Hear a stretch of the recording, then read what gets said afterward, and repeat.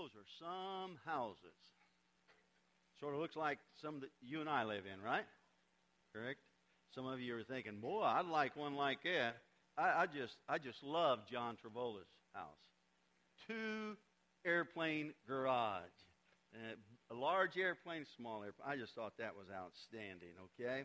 And if you were here for the first video, we saw some just unbelievable vehicles, cars, and just awesome garages that they were in.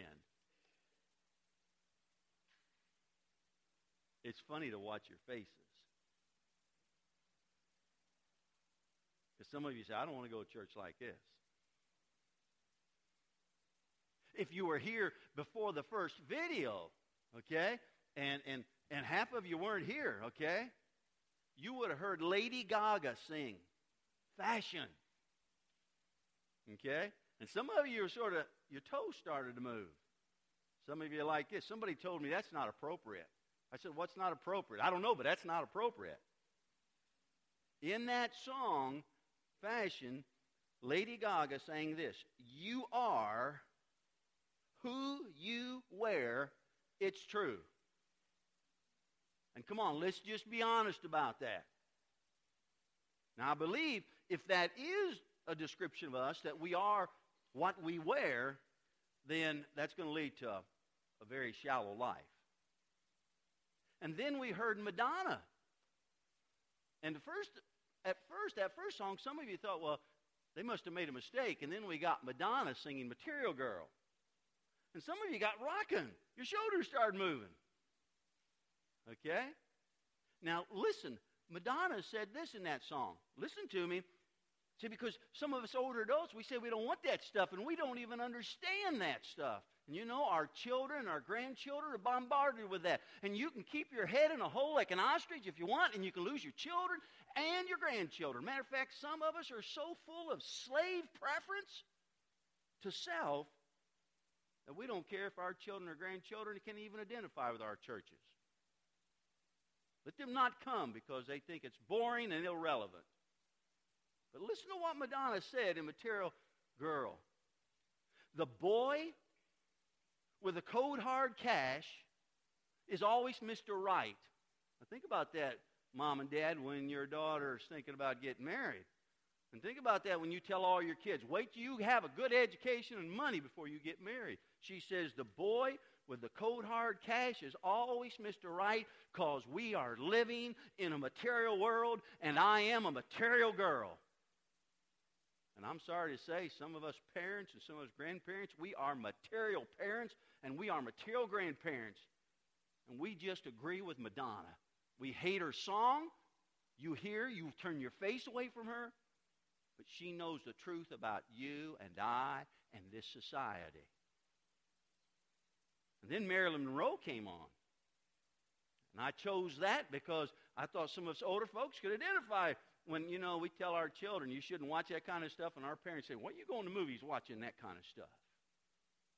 But Marilyn Monroe sang, diamonds are a girl's best friend. And she said this, that she prefers a man who gives expensive jewels because diamonds are a girl's best friend.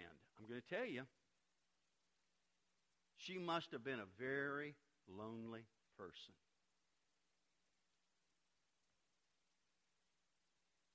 And then Lady Gaga returned, and I got some of you started talking to me then. Have you lost your mind, Mike? Well, I'm just going to tell you, if I've lost my mind, Jesus lost his in a little bit. Then we brought Lady Gaga back, and she sang the song Fame. And in that song, she said this. And I'm telling you, even some of you young folks started disassociating this because this is inappropriate to be here in church. She said, I can't help myself. I'm addicted to a life of material. We want to live the life of the rich and famous. I tell you, that lady's probably selling billions of records maybe over her lifetime. But she gets old and continues because she has evaluated our society perfectly, even older folks. as well as young folks. Now listen, some of you older folks are already disagreeing with me. Now let's listen to Jesus' words and see if you disagree with his words. If you're disagreeing with me, you're going to disagree with his words. Because he knows this is what we are like. And then we heard a song by So T. He sang the song Material Things. This is what he said. By then, some of you said, I'm not listening to that rock music. And So T said this. A black man said this. An African-American man said this. Some never achieve their dreams just because they're longing for the material things. I wished I'd said that. He said, material things, you're going to kill us. You'll never be satisfied with expensive things that you keep on buying. Boy, he knows our society too. If you would, take your message map. There's a page to fill in some of the blanks. I want you to fill in the first blank, if you would, on that message map. And the words are on the screen. You can put it in there. The message of this world is that if you have, and if you can afford to go, and if you can do, then you are living. Yet many experience these things, and they know they are not experiencing living very well. They are always longing for something else. People older like me, if we can have, if we can go, if we can do, we sit in judgment on people who can't do that. And we become the authority. But you know what? People my age are losing their children and their grandchildren. Unless we can listen, we can help them have, and we can set up better trips to let them go, and we can make sure that there's money behind it so they can do. Then they stay attached to old sugar daddy or sugar mama. But we leave out the most important thing. And today, Jesus is going to talk about that something else at the end of my statement. They are always longing for something else. Jesus is going to talk about that. Will you and I hear what he has to say?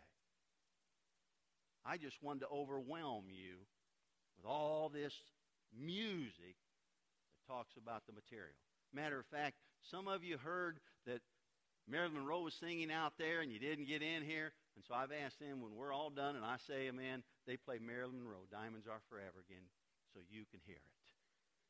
But when you listen, understand that is a woman who lived a very lonely life.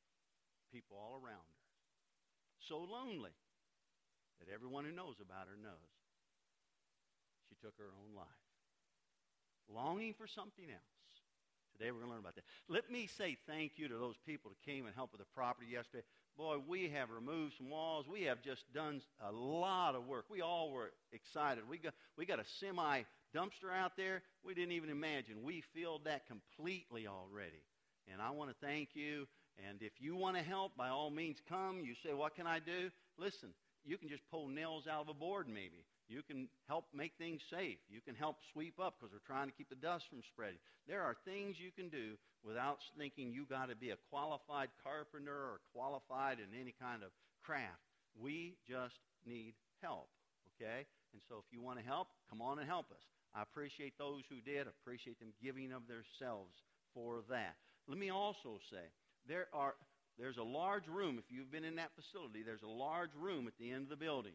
And we have that just packed full of stuff, okay? And that stuff that's in the church, that Connection will not continue using most likely. And so we're letting the Clearview people come in Monday or Tuesday, and they can take any of that stuff, okay? And between, I think I told them 6 and 8 o'clock. And they can take that because they paid for that. I mean, they've given us such a gift, okay? They've given us such a gift. They could have just sold us the building, but they've given us some furnishings. They've given us some sound things. They're giving us a gift. And so for 2 days, I'm letting them take whatever they want out of that part. And then Wednesday and Thursday, because now you're paying for the property, if If you want any of that stuff, you come Wednesday, 6 to 8, Thursday, 6 to 8. And if you want that, you take it because we want it out there. Friday and Saturday, I'm just going to get rid of it, okay? Because we do not need it in our way. But there's some things that may be useful to some people, and it's a shame if they don't approach and take it. So please realize, and if Connection folks come out Monday and Tuesday, I'll chase you off. Okay, I'm going to be there to monitor because I just want to be as gracious as I can with the people who have gifted us. And so if they don't make the choice, then it'll be available because we need to move it out. Okay, so you know that. Tell you what, before we go any further, I just want to have a prayer of thanks to God because we didn't have anybody hurt yesterday. We had a great crew, a great bunch of help. And then also I want to ask God to help us to hear in this sermon that we are to give praise and glory to Him with everything. Would you bow with me? Father, thank you. Thank you for people who took time. Thank you for them giving themselves. Thank you for those who wanted to be there, but because of work and other obligations couldn't. Father, I thank you. I thank you that we have people who are willing to give themselves. I thank you for the safety we had. And we pray for safety tomorrow for those who will be working tomorrow night. And Father, I want to ask you that in what we're going to do. You've seen my part of it. And Father, you've heard my prayers concerning those videos. Now, I knew some folks would probably think, God, what's going on? But God, we are bombarded with a material world, and we are material people. Help us to hear the words, your words, that you spoke to us. We would realize that we are to praise you and give glory to you with everything, not just Sunday morning, everything, not just what we put in an offering, but everything. Everything. Everything, God. In the name of Jesus we pray. Amen. If you have your Bibles, I'd love for you to turn to Luke, Gospel Luke, back part of the Bible. It's the New Testament, Matthew, Mark, Luke, John in the New Testament. One of the four biographies of Jesus, the Gospel of Luke, the 12th chapter, okay? If you have one of those New Testaments, it's page 62, okay? Let's look at the first verse, but let me encourage you, if you don't have a Bible, then by all means, the New Testaments are always on tables out here during this study in Luke, and we want you to take that, and each week just bring it back with you and use that. There's just something about having the written word to be able to look over then during the week and reread, rethink. If you take your message map and these thoughts and you reread that, God can speak. His Spirit will speak again to you concerning what He is saying today. Okay? But the words will be on the screen if you don't have a Bible, so don't sweat that, okay? Now, you got to remember, okay? You got to remember, okay, what last week I told you, okay, that Jesus would be saying some very significant things in chapter 12. Matter of fact, I have prepared these sermons, and I am delivering them. I am sharing them with you, and there's just some feeling inside me that says, oh, I don't want to really say these things, okay? Because it's going to sound like the pastor's trying to throw guilt on people to manipulate them. And I don't want to go and tell you preachers don't do that. Okay? Come on, moms and dads do that to their own children. Grandpas and grandmas do that to their grandchildren. Okay? But they have to be spoken because they're spoken by our Lord. Okay? And I've already told you, I warned you, when we came into chapter 12, Jesus is going to say some very confrontational things. He gets very insightful about life. And what he says is very real. And so when you first want to fight with it, I plead with you just to accept it and sort of let it marinate in your mind. Or let it meditate there with your thoughts while you're spending this afternoon and when you lay your head down tonight and when you're driving tomorrow. Because you see, Jesus has the answers that will make a difference for you. We tend to think, no, the answer is in someone else. That will give meaning to life. Or the answer is in something else. That will give meaning to life. And Jesus has the answers. Now, let me say this. If you are not a follower of Jesus, what you're going to hear may be really in-your-face stuff. Understand, Jesus is not in a church saying this. Jesus is not in a denomination saying this. Jesus is just with the average people of His world speaking these words. Look at verse 1. Look what he says in what it says in verse 1. Meanwhile, I talked about this last week, but I want to look at it first. Meanwhile, the crowds grew until thousands were milling around and stepping on each other. And if you remember, I told you, this is becoming like a concert venue around Jesus. People are coming and they are excited and they are expecting. They are excited and they are expecting. They don't know what to expect. They don't know whether they're going to see something which the Pharisees would call a production, a show. That's what the Pharisees would have called Jesus. Because you see, he did things that they called magic. And that's what you did with those charlatans. So Jesus would have been called a production or a show. And the people are excited about this because they're seeing things and they're hearing things. As already Luke has told us, they realize Jesus is saying things like they've never heard it said before. If I have anything that I ask God for, look, Christianity has been around for 2,000 years. Men and women who speak much clearer and better than me have spoke these words. People have studied the Gospels and the New Testament and the Old Testament much more thorough than I have. I'm not probably saying anything new. All I can do is bring my creativity into it and look at the culture around me, because I think we don't sometimes when we teach the Bible. And look at the culture around me as Jesus did. And then maybe something is communicated that is meaningful. But it's His words that are the foundation. And these people are coming out. Now, it says thousands are gathering. This is in a time and in a land area where the average town doesn't have 100 people. We know from people who've studied the demographics, not even Christian people, people who've studied that region, that the towns sometimes only have 20 people or 50 people. The average town, maybe 100 people, maybe.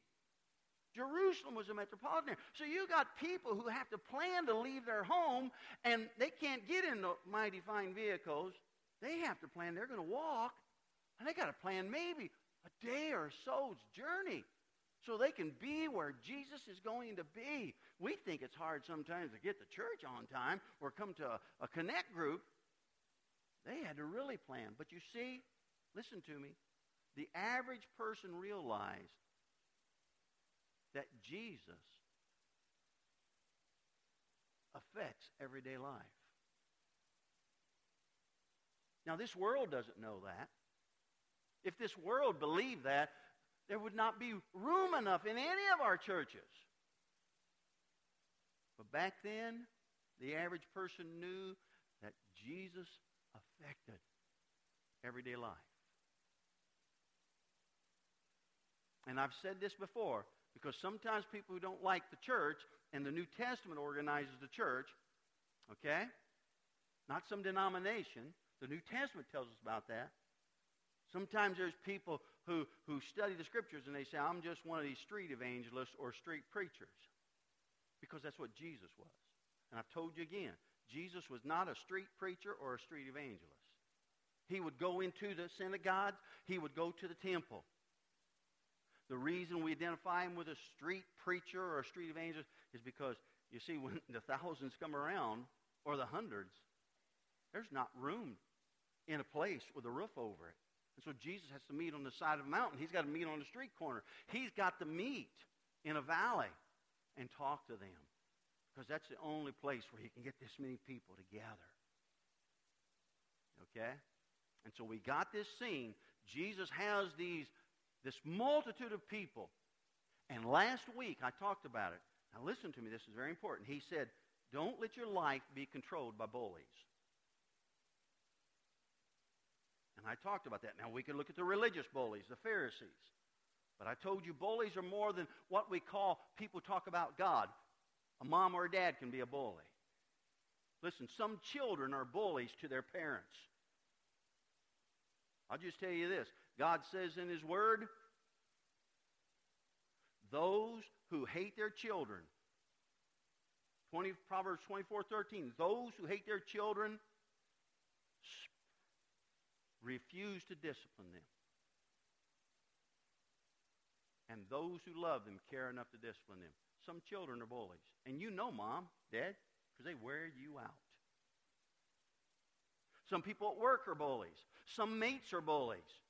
Some of you gals are going to marry a man that's raised by a man that was a bully toward his wife, and that's all that man saw is a man who was a bully toward his mother, and he's going to become a bully toward you. And you know he's a bully. The best way, both my daughters tell you, I said, you want to find out if you're marrying a guy that cares about you or just wants to get to your body. That's how I would talk to him about it. I said, when you guys go to the movie and he wants to go see Rocky, or he wants to go see one of these adventure movies, you say, how about if we go see this chick flick? And if you don't care to go see chick flicks now you be very caring in his adventure movies and action movies. If you don't care, I'm going to tell you, when you get married, you might as well realize you're shopping by yourself. You're going to be the car driver, taxi cab driver for the kids. Your man's going to stay home and watch his adventure films. He's going to go hunting. He's going to play ball. And he's going to leave you alone. And if you want that kind of life, both my daughters are told, that's your choice. You see, there's bullies. There's bullies where we work. And I talked about that. I think the biggest bully in our life is ourselves. I think we so come, especially if you are self-sufficient, you take care of yourself, is you have decided you can bully what God is trying to say to you based with what you know is to be true because it's worked for you. And some of us are bullies on ourselves because we keep telling ourselves, I'm a failure, I can't succeed, and we tell ourselves I'm ugly, we tell ourselves nobody will like me, we tell ourselves I can't talk to anybody. You know, we just bully ourselves. Well, Jesus in the first part of chapter 12 said, do not let bullies control you. And you know what he's going to say now? Starting with verse 13. Don't let greed control you. That's what he's going to say. And some of us are going to say, well, I don't let that control me. He says, don't let greed control you. Let something else control you. Let's look at verse 13. Look what he says. Then someone called from the crowd, Teacher, please tell my brother to divide our father's estate with me. Now, maybe you've sat with a preacher or a Bible study. I'm not going to go in. The older brother's probably got the father's inheritance main part and blah, and this younger brother's saying, hey, this isn't fair and all that, okay? Because he don't like the way tradition is. What I'm going to tell you is, here is a man in the midst of thousands of people. Here's a man that somehow is able to get to the front, okay? Somehow he's able to get close enough to Jesus that he's able to ask a question of Jesus. And you can see that question in verse 13. This man's question is all about getting. Have you ever met people like that? Why don't we do church this way so I can get? I got a great idea so I can get. Why don't our family do this so I can get? You see, that can be adults or children, parents or children. You see, this guy has an opportunity to ask Jesus a question out of the thousands of people.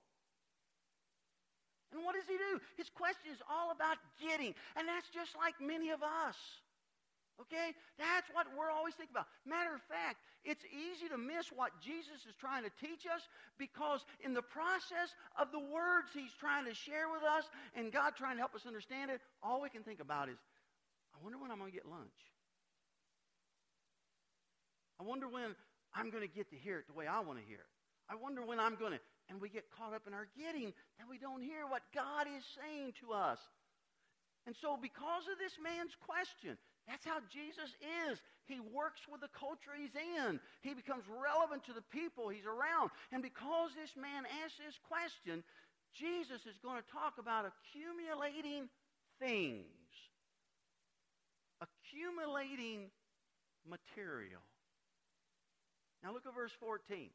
Jesus replied, friend, the next 7 words I would recommend you underline so that when you read Luke down the road, you'll realize in this passage I should understand what these 7 words are saying, and then you'll look more closely.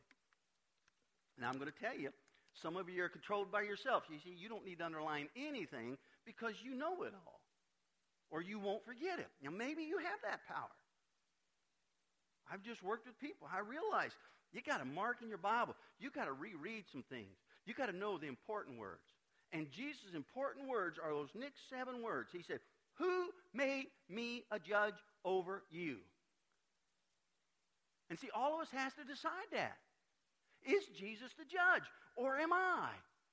Is Jesus the one I'm listening to, or is it myself or someone else?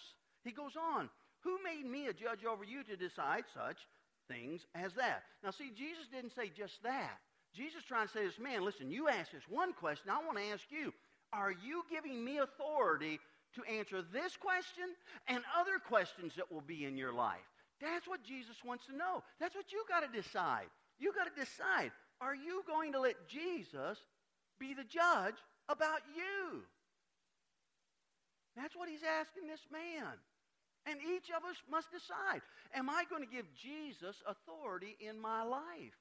That's what we got to decide. Remember last week when I talked about how do you overcome bullies? Jesus said you got to make him the dominant person in your life. That's how you can overcome the stain that your dad or your uncle or your mom or your brother or your sister put on you, or somebody at work puts on you. You see, everybody makes somebody dominant in their life. Remember I said that last week? You either make yourself the dominant person in your life, or you make someone else, a lot of you gals will make a guy dominant in your life, and he'll bully you, or you make Jesus. And Jesus is asking this man, look, folks, this isn't a different place. This is the crowd of the thousands. It's in the same context. Jesus just talked about don't be controlled by bullies. The way you overcome being controlled by bullies is you make sure Jesus is your judge. You make sure Jesus, it's his words that you follow. And when a bully tells you you're trash, you say, no, you know what Jesus said? You're going to hear it in a little bit. I'm valuable to God. I'm not trash. When your mate makes you feel inside you have nothing to offer, you got to hear Jesus' words. He's the dominant guy over your mate or your boss. When your boss says, or your supervisor, you're fired and you don't feel like you're adequate, you need to hear what Jesus says. You're valuable to God. Remember, I've said it ever since we've been meeting. This world beats us down. It beats us down. You'll find success and it'll beat you down again. Because Satan is the prince of this world. And Jesus wants us to give him the authority to be our judge. That's all he's saying to this man. Now look at 15. Then he said, beware. Now look, the man asked a question, so Jesus responds, beware, guard against every kind of greed. Now what is greed? Now I could get into different areas of greed. Greed is just an excessive desire for more. That's all greed is. Okay? You got a hammer to drive nails, and then you want that heavier hammer to drive nails. Or you want the gun that shoots nails. You got a bow and arrow that can kill a deer, but you got to get that better bow and arrow to kill a deer. We got a sound system that works, but we got to get a better sound system that works. See? You got a pair of shoes, but you got to get more shoes. We got a fellowship, a church fellowship that is not letting tradition spoil it and will not let people who want to have power spoil it. And we want to say, but I want to see us do more like I want. Greed is just an excessive desire for more. That's all it is. It's hard for us to be honest about greed. Listen, I mentioned shoes. It's hard for us to acknowledge, I have more shoes than I can wear. Now, some of us will say that flippantly, but we don't believe that.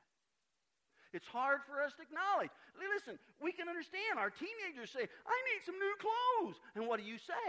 Go look in your closet. But I need some more clothes. Well, I can understand teenagers and children. They're immature. But adults? It's hard for us to acknowledge. We have more clothes than we can wear. Greed always manifests itself in this way. It doesn't acknowledge itself. It hides itself and says, it's only right that I have money and I get more. That's what I ought to do. That I can experience more. That I can go more. That I can do more. That's what greed says. That's what greed says. And so Jesus says, beware, guard against every kind of greed. Because listen, what greed does is greed puts us in the position of a slave. Now listen to me. You see, if you got all those shoes and you got to have one more and you can't get that one more, you're a slave to the excessive desire and you can't find satisfaction in any one of those shoes. Is that making sense? You can't find satisfaction in your vehicle. You can't find satisfaction in your toy or your tool. It makes you a slave. Matter of fact, what God has shared with me is that there's what I ought to be a slave to is Laura. Over anything that's material. She's God's gift to me. Now some of you, I know you're going to stick your nose up at that. And some of you ladies are going to say it's not possible. For the first almost 5 years of our marriage, that wasn't the relationship. But she didn't give up. She continued being everything because she was so much further along than I. Being everything God wanted her to be as a wife. And she told me after that change come, I always prayed. Man, when your anger would come forward, when your control would come forward, she would facilitate being a good wife. But she always prayed. You see, she turned to her dominant person. Greed makes us a slave. Whatever your greed is about. If you don't have enough retirement fund, you are a slave to getting more retirement funds. That's why, listen, some of you parents will give up your finances and even your time to be where your children are. You see, because your greed is you want those kids to love you, and you think the love comes by doing more with them. Because this world has said parents don't do enough with their kids. I know there's some moms and dads that abandon their kids, but most of us don't. See, greed makes us a slave to whatever our excessive desire is for. And then when you become a slave, now here's what happens. Think, if you're a slave to someone, when you feel it's not fair, you get angry. When you feel it's not working right, you start worrying. And then when people try to relate to you, you get grouchy. That's what a slave does. Unless you understand slavery as Jesus talks about in relationship to God, as being a servant to God and to others. Greed will make you a slave. Look at the next blank on your message map.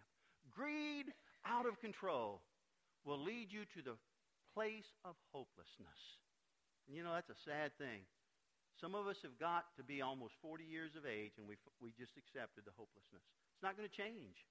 We keep looking for it, but it's never going to change. Look, next week, or the next section of chapter 12, Jesus talks about worry, about being anxious in life.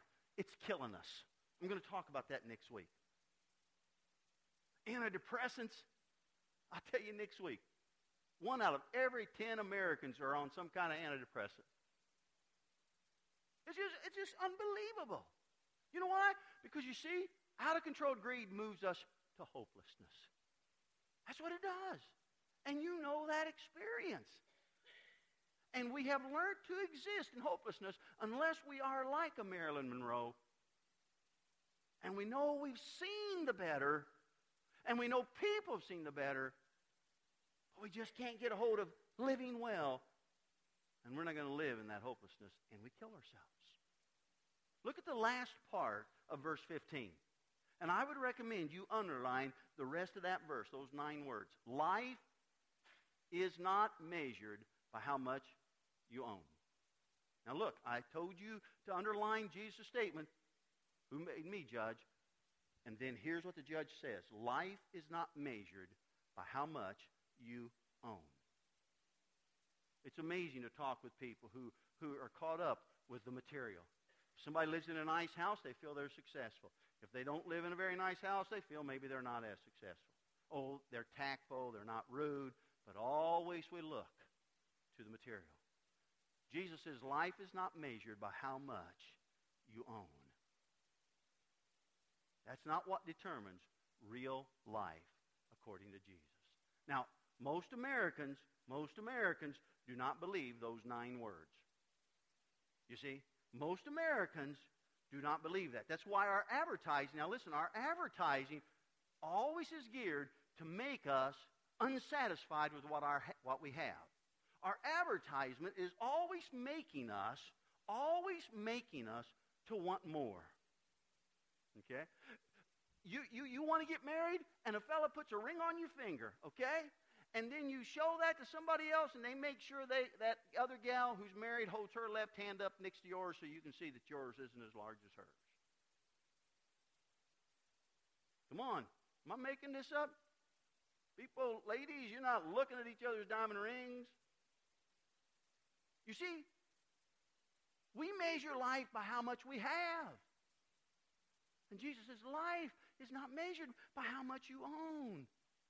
Look on the screen. Colossians, the 3rd chapter. Look what Paul told the early church, the Christians in the city of Colossae. He says, don't be greedy, for a greedy person is an idolater, worshiping the things of this world. You see, a greedy person, a person caught up with accessory shoes, worships shoes. And all of us say, I don't worship shoes. Some of us lie. Cars, equipment, toys, being able to go and do. Now listen, nothing wrong with those things. Those things aren't sinful. It's that if it becomes controlling in my life, it becomes greed, the excessive desire for more. I become an idolater. I become a worshiper of things. We must not forget what Jesus is telling us. Paul tried to remind the early church. Look on the screen again. Look back. We covered this verse, Luke 4:8. You must worship the Lord your God and serve him only. You see, greed causes me to become I can't wait to go to Six Flags. I can't wait to go to Disney World. I can't wait to buy that new car. I can't wait to get that new piece of machinery. I can't wait for my whatever. Boy, I'm going to worship my garden. I'm going to give all my effort for my garden. I got all the energy for my garden. For God, I don't, but for my garden, I do. And I worship my garden. It's what I get up and think about. It's what I go to bed and think about. It's where I go and I meditate over my garden. I fight the enemies of my garden. Now, I could multiply that. We put the alarms on our house. We do everything to keep the cold air and the hot air out of our house. See, we begin bowing down to what we idolize. And Jesus says, you must worship the Lord, your God, and serve him only. Do you know what Jesus is saying here? He's telling us, beware greed. I told you how to overcome bullies. Is make Jesus a dominant person. He's saying, you know what? You want to know how to overcome greed, excessive desire for more? Because we all have it. Don't get me wrong. I do. I can't drive on a car lot on a regular basis. Because I know you got to worship God. That's what he says. And we're in a nation that doesn't worship God. And so we're a nation full of greed. But I'm not talking to the nation. I'm talking to connection. And Jesus is trying to tell us the way you overcome greed, because it's a worship of something, is to worship God. That's what he tells us. That's a cure for greed. Worship of God. If you feel hopelessness, you don't need more things. If you feel hopelessness, you don't need to go take a trip. If you feel hopelessness, you don't need more money. If you feel hopelessness, you don't need to be able to do more. See, that's what our world tells us. I'm bored at home because I'm starting to feel hopeless. And you know I'm telling you the truth, because when we go and we do and we experience, it doesn't bring satisfaction. We all are looking for the next time. We all are looking for the next experience. Because you see, when we worship it, it's a God that always says, I'm going to control you. and we become a slave to it. Now, look at verse 16. Jesus has said this, because if you don't understand all that, you won't understand this story he's going to tell. Verse 16. Then he told them a story. A rich man had a fertile farm that produced fine crops. Okay? So he's telling them a story. That's how Jesus taught. We look at him. He often told by giving illustrations. That's one of the things I've discovered about when you talk with people. If you just tell them truths, they have trouble catching it. I used to teach little boys that when you play baseball, you got to keep that glove on the ground. If you don't keep that glove on the ground, you'll get ready to field it and the ball will go under it.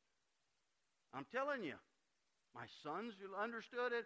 My daughter, because the other daughter didn't play ball, she understood it. I taught all kinds of kids. Just be a gorilla. Be a monkey. Keep your hands on the ground. And then I taught them, when you're fielding the ball, your glove's going to be right there on the ground. That's just a story. You see, Jesus taught things through illustrations. I'm not saying you don't have a better way of teaching how to field a baseball. I'm just telling you, I've learned illustrations are what people remember. And Jesus is telling a story. And he makes it about a rich man because, remember, it's greed. It's greed. And it's going to be a rich man because most of the people he's talking to do not consider themselves rich. Matter of fact, this is one of those sermons I could just elongate it greatly because we are a wealthy country. I could show you where people live, and there's nobody, unless you're living in your vehicle, there's nobody probably in this room that lives like a lot of people. Maybe a third of the world's population lives. I mean, they don't have bathrooms. My son came back from Bangladesh. He told us about those people living in a house probably no bigger than these 4 platform pieces right here, not where the guitar is. 5, 6, 7 people, and they have to share their public accommodations with other people living in that community. I'm not rich. Jesus is telling a story about a rich man because all these people he's going to talk to are going to say, greed doesn't bother me, I just need more. You catch that? I'm not greedy, but I need more. So he tells them a story about a rich man. And he's rich because he had a fertile farm that produced fine crops. Now you got to understand, this man is wealthy. It's not a sin. It's not a sin to be wealthy. It's not a sin to make money. Okay? This man, from what Jesus tells us, apparently, in his way, he wasn't doing something sinful. He was just being responsible. He worked well. That's good. I've learned. I'm 63. I have quit passing judgment on people that don't have jobs. Because I have learned some people have trouble getting a job or going for an interview or keeping a job because their mom and dad didn't teach them how to do that. And so people just really quick go to someone who is an easy pick. That's why some of you men, you need to mentor some of our young men to help them understand. This man is just a responsible man. He worked well. It's not a sin to build wealth. It's not a sin to work honestly and to work well. That's not this man's problem. Jesus is using him as a contrast to what most of those people are feeling. Okay? Verse 17, he said to himself, now look, here it is. What should I do? I don't have room for all my crops. He says, what should I do with what I have? Now, that's not a bad question. Okay? We all ask that. If you live in a house and you got all your stuff in your garage and you want to start parking your car in your garage, you say, what should I do? I forget now, I read the statistics on rental places. Unbelievable in America. What we do, we say, first we said, I want to get a shed, and the shed wasn't big enough, so we just go rent the place because we got more stuff. See, this man, he is very good at what he does. And so he asked a question. He says, what should I do? What can I do? Not should. What can I do with what I have, see? What should I do? And if you're a responsible person, he comes to a conclusion. Look at verse 18. Then he said, I know, I'll tear down my barns and build bigger ones. Then I'll have room enough to store all my wheat and other goods. And I'll sit back and say to myself, whoa, if other people were responsible like me, they'd be okay too. He says, my friend, talking to himself. He's the dominant person in his life. My friend, you have enough stored away for years to come. Now take it easy. just enjoy life. Eat, drink, and be merry. Nothing wrong with eating and drinking and being merry, okay? But he's just saying, I'm just going to build bigger barns and I'll have enough to take care of myself. I'm going to be concerned with taking care of myself. See? And I've already built barns. My barns have already made me wealthy or rich in their eyes. I've already been able to take care of what distinguishes me as a responsible, hardworking person, but now I got more. So what do I do with more that has been given to me? You know what? I do what I did before. I build a bigger barn. Okay? Can you catch this? In other words, I'm able to go to the water park out here when it's done in July 4th, but now I got a little bit more, so why don't I go to Six Flags? And then I get a little bit more, why don't I go to Memphis? I get a little bit more, why don't I go to Chicago? I get a little bit more, why don't I go to Disney World? Nothing wrong. Listen, nothing wrong with the water park when it's done. Nothing's wrong with Six Flags. Nothing's wrong with Memphis. It's not a sin to go to Chicago. I love to go to Chicago. It's not a sin to go to Disney World. Been there a number of times. But what you got to evaluate is when you have more, what are you supposed to do? What should you do? Come on, you work hard. You ought to be able to enjoy it. Yes, you should. Yes, you should. But this man, he only be concerned with his opinion. Look at verse 20. But God said to him, in the story, Jesus interjects the Father. Or really, a Jew only sees God as one. They don't see a Godhead of God, the Father, the Son, and God, the Holy Spirit. Jew only sees God, one person. So God said to him, you fool! Wait a minute! Come on! A fool! I built these barns, and it's made me so I am successful, and I got more. How to build more barns? Now, listen. If this greed has a hold of him, nobody's going to convince him different. He's going to say, people want what I got. That's why they don't want me to keep building more barns. But Jesus says, God says, you fool. Now, why does God call him a fool? Look what he says. You will die this very night, and then who will get everything you worked for? In other words, the farmer is living the American dream. The American dream is that you get a job or a profession, and you're successful. It turns into financial reward. You get the financial reward. You can purchase a nice vehicle, a dependable, let's put it that way, a dependable vehicle, and you can buy a home that's dependable, and then maybe you can build a garage on that home to put that dependable vehicle, and then maybe you can buy a little bit better hammer. Now, I'm not picking on carpenters. I'm just telling you, better equipment. You can buy a little bit better bow, buy a little bit better baseball bat, you see, and then you can put a shed out back so you can park your cars in the garage, and then when you got too much for the shed and the car, you can go rent a storage building, or what you can do is just build a big building out there to put all your stuff, okay? See, God's saying, wait a minute. You're a fool if that's the way you see life, and that's the American dream. That's what all Americans are doing. And Jesus says that's foolishness. And some of you right now are going to say, I don't like that. And some of you are going to disqualify yourself because you're going to say you're not rich. We're going to talk about that. But that's the American dream. I want to tell you what Jesus is not saying, from my opinion. Jesus is not saying it is a sin to make money. Don't anybody take this story and say that. Jesus is not saying it is a sin to be successful at what you do. Listen, I want connection to have successful artists, successful musicians, successful doctors, successful farmers, successful carpenters, successful plumbers, whatever it is you do, dog catchers, whatever it is.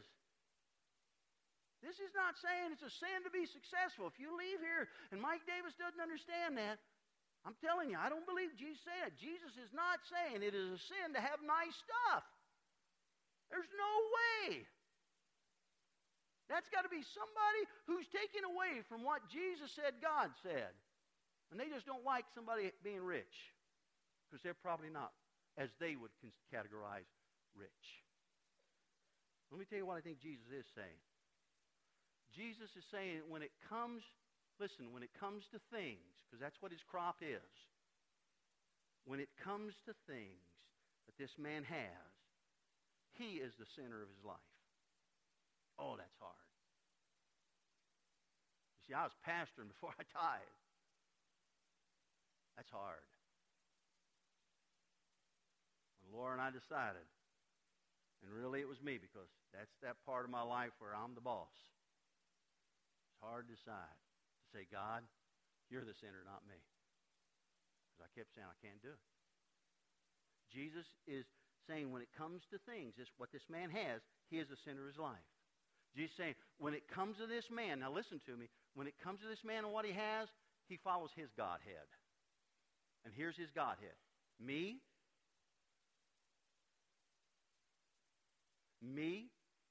my family, and my things. That's his Godhead. Jesus is saying, when it comes to what this man has, he's the center of his life, and he follows his Godhead. And when it comes to what he has become the God who decides what to do with what he has. That's all Jesus is trying to say. See, because Jesus says, God says today you're going to die, and then what's all that stuff got to do with it? In other words, you're going to take account. I'm going to ask you what you do with what you have. And you're going to say, I took care of me, my Godhead. I took care of me, my family, and my things. And in this world, you're a good person. Makes no difference if you make $1,000 or you make $1 million. If you do that kind of honoring of your Godhead, the world says you're a good person. Thing is, you got to die. You're going to die.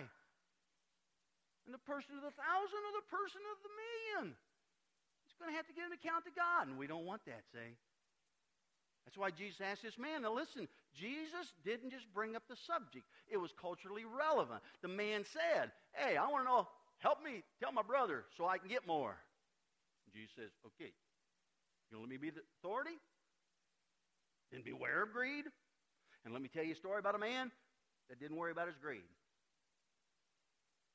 So Jesus says, he's telling us, God calls this man a fool. God is saying, when you die, the stuff on earth doesn't even pertain to you anymore. Who's going to get that? You are accountable to God for what you did with what you had. Now look what he says. Look at 21. Yes, a person is a fool. Jesus explains this. A person is a fool who stores up earthly wealth but not have a rich relationship with God.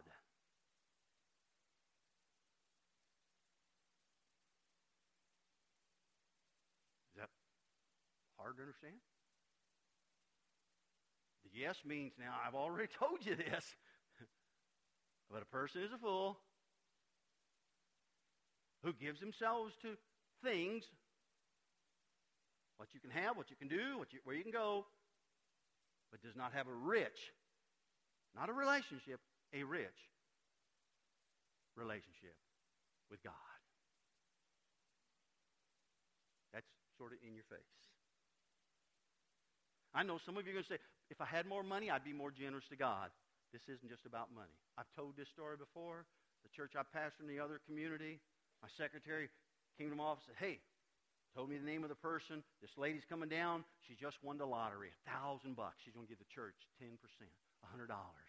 Man, I went out. I watched out the window, and I couldn't wait. No, I didn't. Sat back in my office, did my work.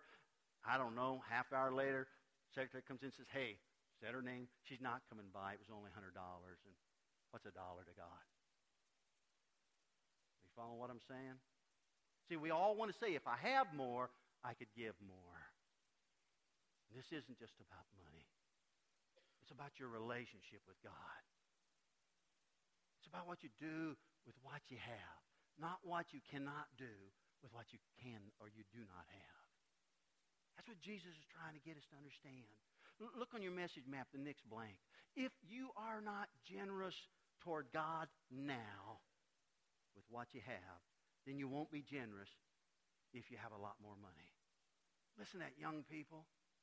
Don't even let Satan tell you you have no value to God because you don't have a lot. You have something. And your value to God is just as great as my value to God. if your Trinity isn't you, your family, and your things. If that's not your Godhead. But your Godhead is the Father, the Son, the Holy Spirit. Now listen, some of you are going to hear this as being manipulated. I'm telling you, you know everything Lady Gaga and Marilyn Monroe and Madonna sang about is all unfulfilled living. And they do it so they can get your money. But it's unfulfilled living. Look on the screen. Look at Luke 16. We're going to get this down the road. Look. If you are, Jesus said, if you are faithful, now look at this. If you are faithful in little things, you only make $100, you only make $1,000. Somebody else making 10, 15, 100,000, 40,000. If you are faithful in little things, you only have a small house. You only have a car that isn't so new. See? If you are faithful in little things, say, in relationship to God, he says, you will be faithful in larger ones. You're going to learn how to turn that over. But if you get more and you haven't learned little things, it gets harder to give bigger things. But if you are dishonest in little things, by dishonest means you deny that you have anything. You deny that there's anything in your life that is worthwhile to God. I went to an operetta. I saw a fella I knew from a few years back playing his fiddle. I saw somebody playing a saxophone. I thought, wow, think if we could take that fiddle and that person could become creative with that in connection. We would be mesmerized with that violin. Or if that saxophone player, I got thinking, how did Kenny G get to the place he was? You think his music teacher who did this, 1, 2, 3, 4, 1, 2, however that goes. Kenny G got alone and he just started playing it, man. Think of that saxophone player, took that saxophone, and gave it to God. It would some weeks just pull us in to worship.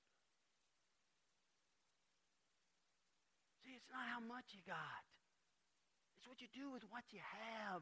And if you are responsible and you're not dishonest, but if you're dishonest in little things, you won't be honest with greater responsibilities. Now, that's not saying the world may not make greater responsibilities available to you. Jesus is just saying, listen, you're not going to be responsible in relationship to God. It's not going to happen. That's why the best time to start giving your money to God is when you first get a job. The best time to start giving your time to God is whenever you find out your parents let you start making decisions. The best thing for these kids to learn is to come to church and start help. And someday we're going to have a new property, so let them help in something else. The best thing to start learning is when we're young. Some of us didn't have parents do that, so we can start now. We can start now. We can just be responsible in a few things. Telling God we want to learn. Jesus is just saying we should be generous to God. It's not the amount. It's the generosity that God looks at. Look again at verse 21. Look back. We've already covered. Yes, Jesus said, a person is a fool to store up earthly wealth but not have a rich relationship with God. Almost every one of us have more shoes than we can wear. And I say almost because some of you may have feet just hidden under your jeans, okay? Almost all of us have more shoes than we can wear. Almost all of us have more clothes than we can wear. Almost all of us have visions of going to places than we can ever go to. See, we all have this desire. But the person who evaluates their relationship with God, is it rich? If it's not, I will make it rich. I will commit myself to that. You know what's interesting? Listen. Blew me away. I didn't know for sure which Sunday I was going to preach this on. It blew me away. In God's timing, He has this sermon about being generous toward God during a time when we have asked our people to make commitments of giving to God. Do you follow with me? Toward the new property so we can do the ministry more efficiently for God. This week, as Space is going over this, I thought, wow, this blows me away. Really, last week it hit me. So I contacted our treasurer for some information, not names. But it hit me. God, you put this right here in the midst of our vision from God. Challenge. Individuals are deciding, will they give to God? No way can I give to God. Look, we already said it's not everybody giving the same gift. It's everybody giving the same sacrifice. That's all we're talking about. People making a sacrifice. We are to share, not because we have a lot. We are to share from what we have. That's all. That's all. Some could decide, I'm not going to buy another pair of shoes until I complete my commitment of giving. Some could decide, I'm not going to buy any more clothes until I complete my commitment of giving. Some could decide, I'm not going to take another trip until I complete my commitment. See, some of you are going to say, I think you're manipulating us. I'm just telling you, I didn't choose to make this today. It's the way it's come about. I already told you I wanted to do a chapter at a time. I didn't even know we were going to do vision from God as we were moving to this place. And it was last week. The treasurer tell you, it was last week that I sent and said, I need some financial information, not names, so I can share with our people. You see, when I talk about shoes, clothes, trips, I don't know. Don't buy that new toy until after you do your commitment to God. I'm just giving you some ideas. It's sort of like the couple that decided they were going to purchase another dependable vehicle, not even a new one. But hey, they're going to wait. They're going to drive their vehicle for 3 more years and just take that payment and give it to God. Or the boy that his parents give him $25, and he sort of got caught up, and he said, I'm going to give $2.50 for my 3-year commitment. I'm going to tell you, the couple and the boy, they're on the same level before God. They are. That's what Jesus is trying to say. Look at the last blank on your message map. Being rich toward God means sharing with God and trusting God to meet your needs. That's all being rich toward God is. And there's 2 people it starts out with who knows if you're sharing with God and if you're trusting God. That's you and that's the Father. Now, if you are doing what God wants, any significant person in your life starts seeing that in your life. But that's all that being rich toward God is. That's all it is. Look on the screen. Look what Jesus said in Matthew. We're going to get this next week in Luke, okay? Seek the kingdom of God above all else. Seek the kingdom of God above all else and live righteously. Now that means you live the way God says. You're honest, you don't cheat, you don't harbor ill feelings, okay? And He, God, will give you everything you need. See? That's what Jesus tells us. Now, who makes Him the judge? You've got to decide. Are you going to make Him the judge? What a promise from God. I'm going to tell you, Laura and I had to accept that promise when we began starting with 10%. Then we tried to put everything under 10%. God said, you give the 10% to my church. Now we try to give 12%. And you give the other above that. And we had to trust God to do that. When it came time for me getting out of the military, and could we afford to go to college? We've got a child. No discernible skill to earn money. We had to trust God to just decide to go to college. Listen, her and I had to trust God. We talked about this. We had to trust God to get married. She's 18 and I'm 19. Her dad says, how are you going to provide? You know what I said? I said, I'm going to trust God. There in his living room. Some boy come and ask my daughter when she's 18 and he's 19. He said, I'm going to trust God. I'm going to kick him out of my living room. See, because now I'm where her dad was. You understand? But we can look back. She's smiling. She knows she was sitting there. She knew I could convince her dad to give her permission to marry me. Yeah, I guess that would work, huh? We had to trust God. When it came to our children going to college, we had to trust God. See? I know. You all hear about the great preachers. But I'm not the great preacher, and so we had to learn to trust God. And you know what? We have learned to trust God so that other than what she could make in the house, we trusted God in that. I'm not telling you guys just that way. We would talk to God about that. We had to trust God. You catching what I'm saying? You see, all of life just becomes a trusting of God, seeking what we felt He wanted us to do, which was best in living for Him. I want you to know, I am proud of Connection, a church that basically is seeking to reach people who do not have a traditional background. We have run off people who are used to giving money to the church. And I say run off because when they hear that we're not going to have business meeting, we're not going to let them vote, we're not going to do this, we're not going to change our music, we're not going to do Sunday school on Sunday morning. See? They quit coming. Look, 38 years of my life was toward the traditional church. The last community I left from, in 11 to 12 years, we raised $250 million for construction of facilities. I know money. And then God moves on me whenever He, by His will, takes me out of the traditional church and gives me 6 months to study the missional church. And then to look, truly, I never looked that America is the third most lost nation because we're not doing it right in America. We're reaching some people. We're seeing people saved, but we're not even touching the culture. I'm going to tell you, whenever I watched some of those people that I knew their background, I knew if they came, they're going to be regular givers.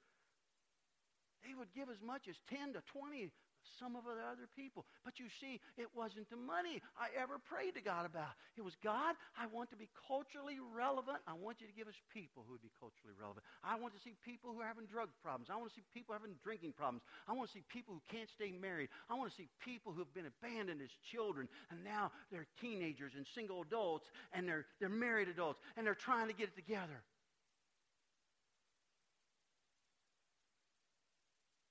You see, I'm proud of Connection because some of you still try to hijack that vision. And I just tell you, hey, that's a good idea. But I'm proud of Connection because you see, we are starting to develop a process of people that are seeking to be generous with God. We don't have a large number of givers like a lot of churches. Lisa figured up all our givers. Look on the screen. Let's look at the next one. This is what Connection. The average household gives $1,526 in 2012 to Connection. I just think that's great. That's great. That means people who give maybe $100 or $1 a week, $52, or maybe $500 through the year, that would be what? $520 would be $10 a week. There's others who give more. The average is $15.26. I'm going to tell you, if I could get into a lot of churches that are established, they're not developing that with any new people. And look at our Connect group leaders. Their giving is 3 times what the average is. Some of you might say, I don't like my Connect group leader. You know, our Connect group leader, by taking all that they give and divided it by the 9 leaders, they give 3 times what the average. That's not hypocrisy. And you may say, I don't like my Connect group leader. I think he or she's a hypocrite. By giving, that's not hypocrisy. And look at our lead team. Our lead team gives basically 4 times as much as the average person. I don't like those people on the lead team. Look at their example. You see, if I wouldn't have been able to get these figures, and I didn't know what they were going to be, when I got them, I said, wow. Now, I want you to understand, I took Connect Group and Lead Team out of the average, so the average would be the people that aren't the leaders. Look, our people are a giving people, and our leaders are leading, not just by talking, by their actions. When you don't see what they're giving. And I talked to God about this. I'm telling you, I could cry now. God, you give me this kind of leadership. You give me people that just don't come and listen to me, but they're people who, whenever I don't even get to see what they give because I don't look at financial figures. I don't want to treat you any different than someone else. I never have in my ministry. I said, God, Connection's now going to move to new property. Just give us more leaders like this that just won't talk about it. Someday your son and daughter's going to grow up and they're going to know, or else you're going to hide it from them. But they're going to know. All you are is a bunch of words and show, but no action. I'm so proud of Connection. Look again at verse 21. Yes, a person is a fool to store up wealthy, earthly wealth, but not have a rich relationship with God. Are you a fool? According to Jesus' words, it's your choice. I'm not calling you the fool. And Jesus wasn't trying to call this man a fool. This man just said, I'm concerned about getting. And Jesus said, I'm going to tell you, be careful. It'll make your life unfulfilled, and it'll make your life empty, and it'll make your life lonely. Beware of excessive desire. And he told a story. And he said that man was a fool. Because all he could do is honor his Godhead. His Godhead of me, my family, and my things. He said, yes, that's a fool. A person who doesn't stop and think. Am I even considering my relationship with God? It's your choice. It's your choice. Do we have a question? Whenever someone does something that breaks my trust, I always try to forgive them. Even though I've forgiven them, thoughts of their action creep into my head, making it hard to trust them again. What can I do to help make these thoughts stop? Okay, look. Everybody makes somebody dominant, the dominant person in their life. They either make themselves, no, leave that up there. They make themselves or they make somebody else. And usually when we fall in love with somebody, we make somebody else. When we bear a child, now that child becomes a dominant person. And you know, God knows. God knows. You will use that child or that person you fall in love with as dominant. Or we make Jesus dominant. What you got to do, you do the same thing God does.